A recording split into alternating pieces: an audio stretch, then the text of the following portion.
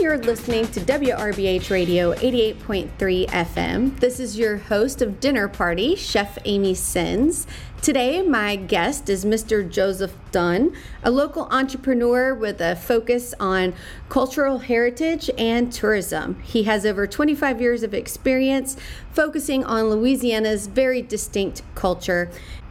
Thanks for joining me and Mr. Dunn on the show today. And here is our recorded interview. When I think dinner parties, okay, I remember being a little kid and my mom would have us like polish the silverware and she would have a dinner party and there was always that like bright orange cheese ball with the pecans on it and all this stuff. And then she would say, all right, go to bed. And then you would just look down the hall and I would see these grown-ups having so much fun and interacting and having that conversation.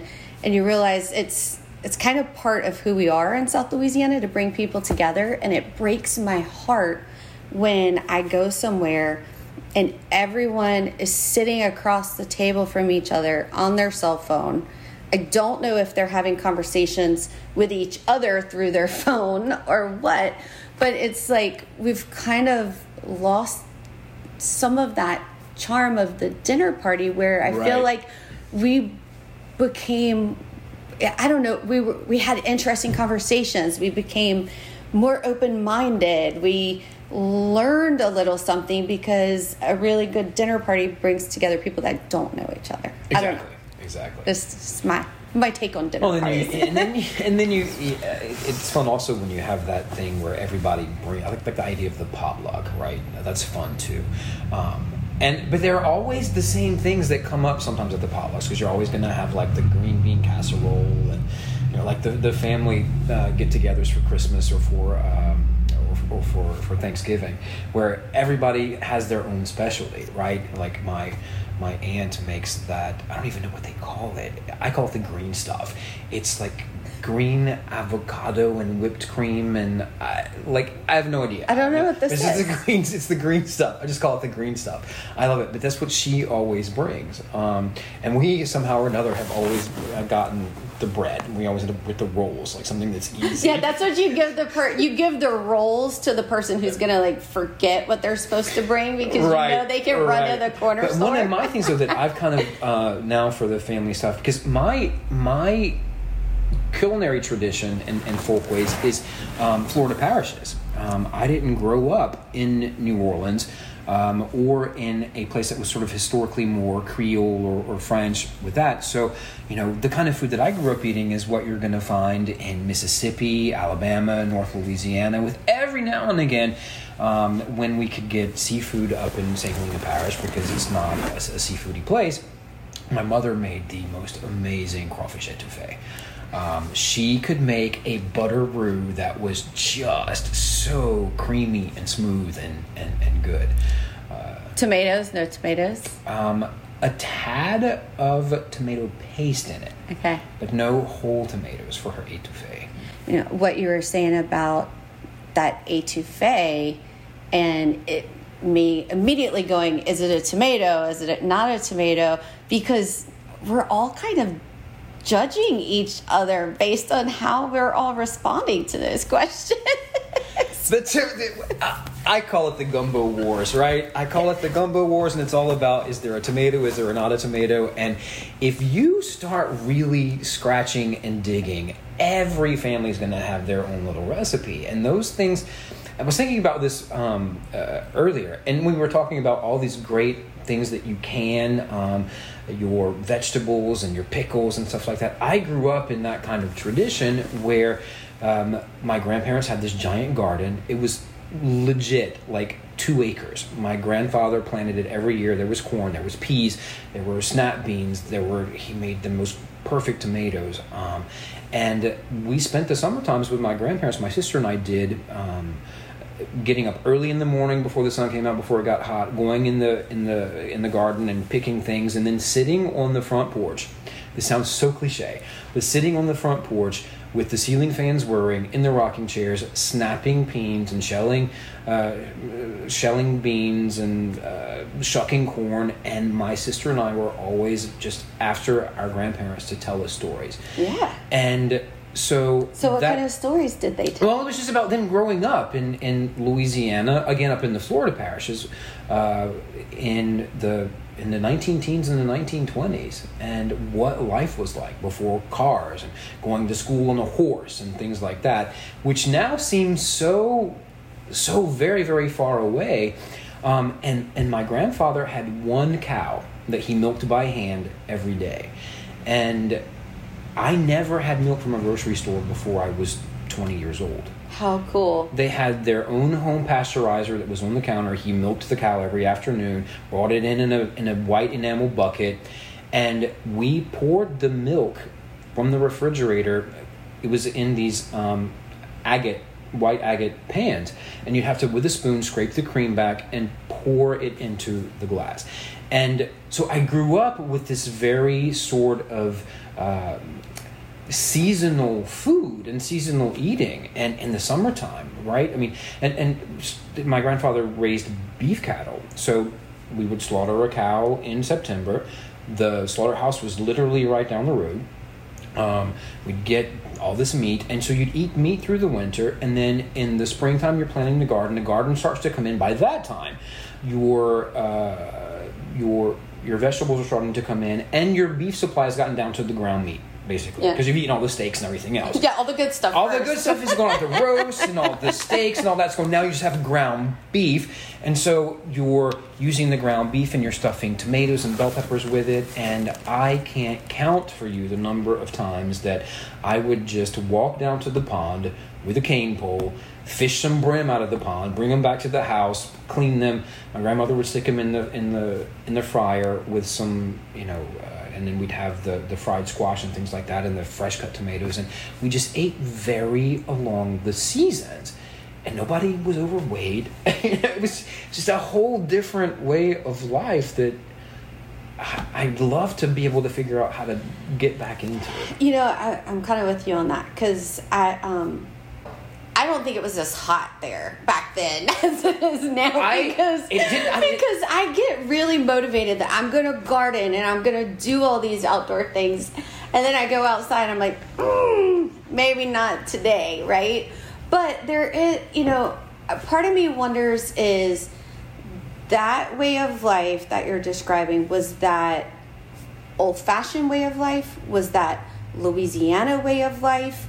Was that rural way of life? Like, what was the magic that was happening, and what was happening in other places at the same time? There's always going to be this conflict between urban and rural, and how you marry those two together. And what's happening, what's happening food-wise in the city is going to be very different from what's happening food-wise in the country. And I think coming back to this idea about tomatoes, right, and how we prepare things, some of that's family traditions. I think a lot of that's dictated by people's individual tastes. And, if you think about, you've grown your own vegetables, you have your own chickens, and you have all that kind of stuff. The gumbo that you're going to make when you have killed your pig and made your own boucherie and made your own sausage and killed your own chicken and you've grown your own vegetables is going to taste very, very different from the gumbo that you're going to make if you go to the grocery store and you get your chicken and your sausage from there and all your vegetables from the produce section. And so I think a lot of that plays into it as well. Well, I feel like there's this, even this week, that people are writing articles in the paper, and all of a sudden it's like gumbo weather, gumbo season, and then the debates happen. And what my daddy taught me, you will never win a gumbo argument. Just can't. Walk away from the gumbo argument, Amy. Do not engage. And part of it is because you make your gumbo the way your grandma taught you. Exactly. And I'm not arguing with somebody's mama or their grandma or their uncle at the deer camp, right? Because exactly, they're doing it the right way. But I also feel like there are some aspects of it that still need to be held sacred. Does that make sense? Yeah. we're fighting amongst ourselves, as ridiculous as it is, in the community, is who's right, and we're never going to know who's right.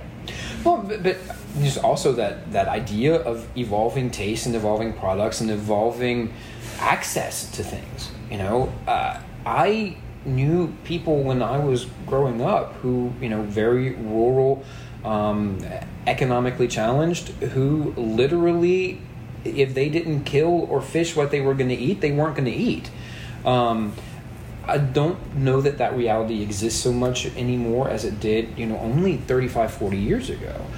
Because, you know, we have mass consumerism, we have access to things, and, you know, you can go any time of the year to the grocery store and get things that historically you only got when you were able to grow them. And so access to products has changed the way that we eat and the way that we relate to those things that we eat.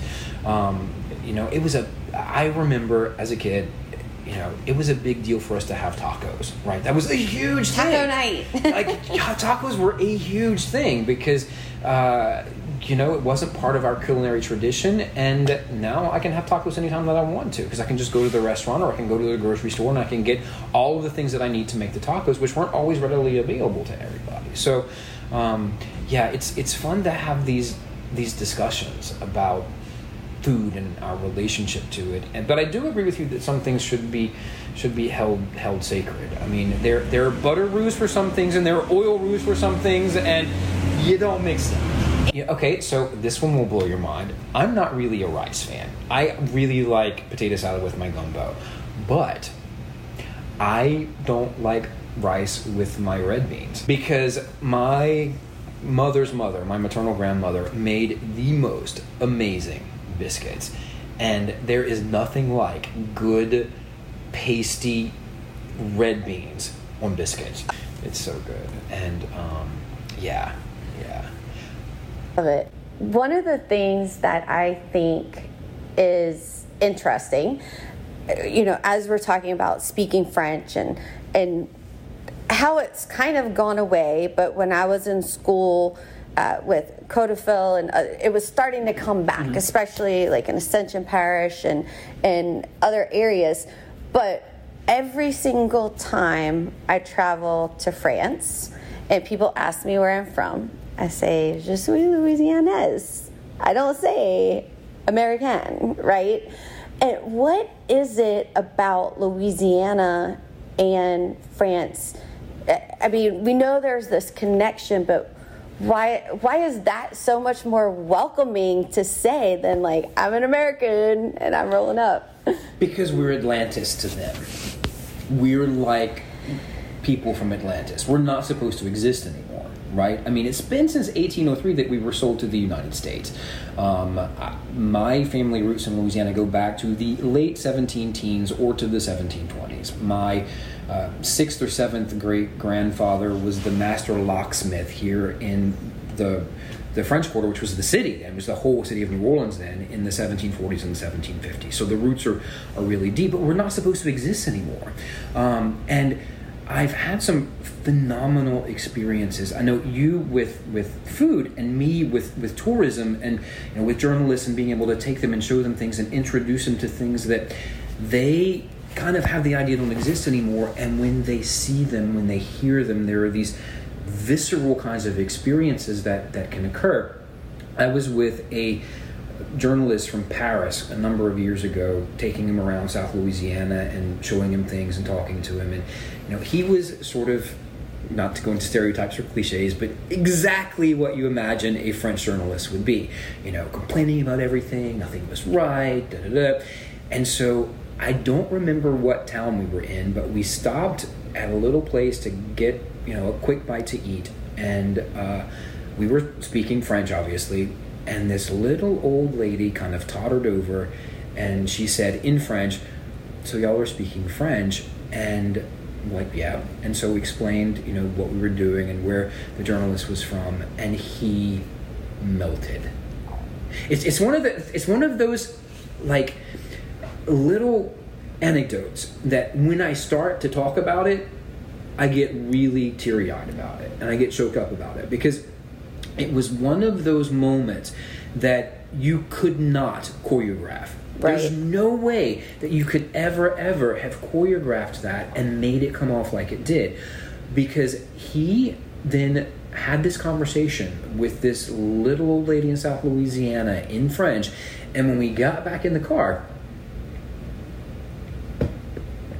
he said to me, "That's the first time in 30 years that I've heard my grandmother's voice." Oh, because he was from France, and his grandmother was this little rural French lady in a little farm in a little village somewhere in France, and that still exists here. And trying sometimes to articulate that kind of visceral connection that people from other French-speaking places can have with French speakers in Louisiana is really difficult sometimes for people who only speak English to grasp, because there are these, again, very deep and very visceral kinds of connections that can happen. Yes, because there's something about that, like you can almost see and hear your past in someone's voice, if that makes sense. Knowing that there's some kind of connection, and you even if you can't put a finger on it, you're seeing something in that moment that is bringing you back to another moment in your life. Absolutely. And coming back to food, right? I heard somewhere that, I don't know if it was a podcast I was listening to, or if I read it or what, but there's that sensory memory. You have a sensory memory for music and for taste and for smells, and there's a word for it. It's probably one of those long German words. But there's a specific word that I can never remember that describes that sensory memory of always wanting to come back to the first time that you taste something, and always being sort of on this quest to find the first time that you heard jazz in the street, or the first time that you heard a Zydeco two-step, or the first time that you tasted étouffée or shrimp remoulade or something like that. And so we're just always on this quest to recreate those things that are in our sensory memory. And I think we're lucky here in South Louisiana that we probably have so many things in our sensory memory that we've been able to experience that, I can close my eyes and I can smell and I can taste my daddy's deer sauce piquant, right? I can close my eyes and I can feel that dish. I feel that dish. And there's almost something even more incredible when you get to be with someone the first time they get to have that experience. Exactly, and I say that when I do tours, because I have a tour guide license, and I do a lot of walking tours in the French Quarter with visitors from French-speaking places, and I just love to stand back. And I tell them this, I'm like, I enjoy so very much being able to stand back and watch you experience this for the first time. Because there's so much of this stuff that we can't, because we grew up with it, and it's so integrally part of who we are that we can't have those experiences for the first time. And it's just so amazing to see other people, their eyes open, or their ears sort of perk up when they hear the music, or they start to taste things, or they start to see things that they've never seen before. So we have all these different senses, the sight, the smell, the hearing, and all of that I sometimes say this place can be a little bit overwhelming. Absolutely. People from here can be a little overwhelming too, right? We're intense. We can, we make a statement whenever we show up somewhere, and if I throw somebody into the Quarter on a busy day with the calliope and the music and the tripping over the cups, and that could be a lot. It's a lot for someone to absorb. And so I think it's also our duty as Louisianians to help them navigate that, kind of approach it slowly. But there's something, and I don't know if it goes to our roots or where we all came from, the fact that we're a melting pot. We all want to accept that challenge, and it's important to us as a community that every person who's here gets those first feelings, those first thoughts, that they can experience it and they're not overwhelmed by it. Like something in our soul that wants everyone to love this place as much as we do. Yeah, and I think that also has to, some of that has to come back to the early parts of the colony when everybody was just trying to survive. And, trying to figure out how to navigate this hurricane, mosquito, snake, alligator infested place that we call home, and that we can't imagine. I have a really hard time imagining myself living anywhere. You can't recreate this. No. It can't be artificially recreated. No. People have tried. I remember there was a fiasco, I think, up in the Pacific Northwest a couple of years ago when somebody tried to do a Mardi Gras and it just went really bad. But yeah, I was going to say something. Oh, you mentioned that whole local ecosystem of food. And there's a phenomenal movement that they started up in Quebec, in Canada, several years ago. It's called Economusée, ECONO, musée for museum.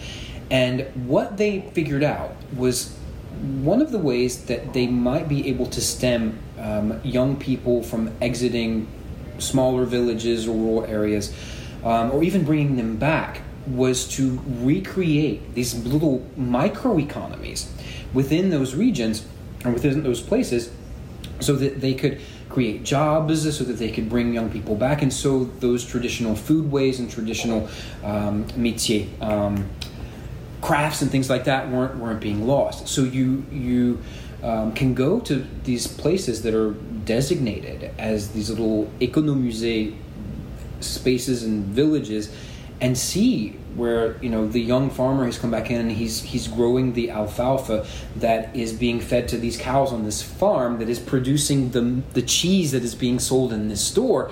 And it's that whole little economic and cultural ecosystem that I think we have here. I don't know that.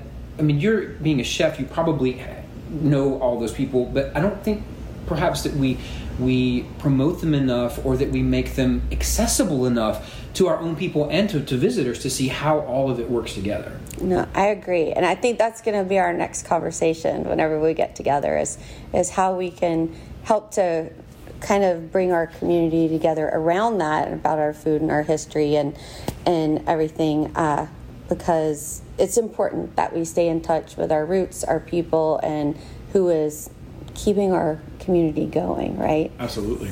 So for my listeners out there, I could talk to Mr. Joseph Dunn all day. But we don't have all day. We're all out of time. But thank you, Joseph. Thank you so much for having me. This has been absolutely delightful. Well, you've been listening to WRBH Radio 88.3 FM. This is the host of Dinner Party with Chef Amy Sins. So I'm Chef Amy. Until next time, ciao.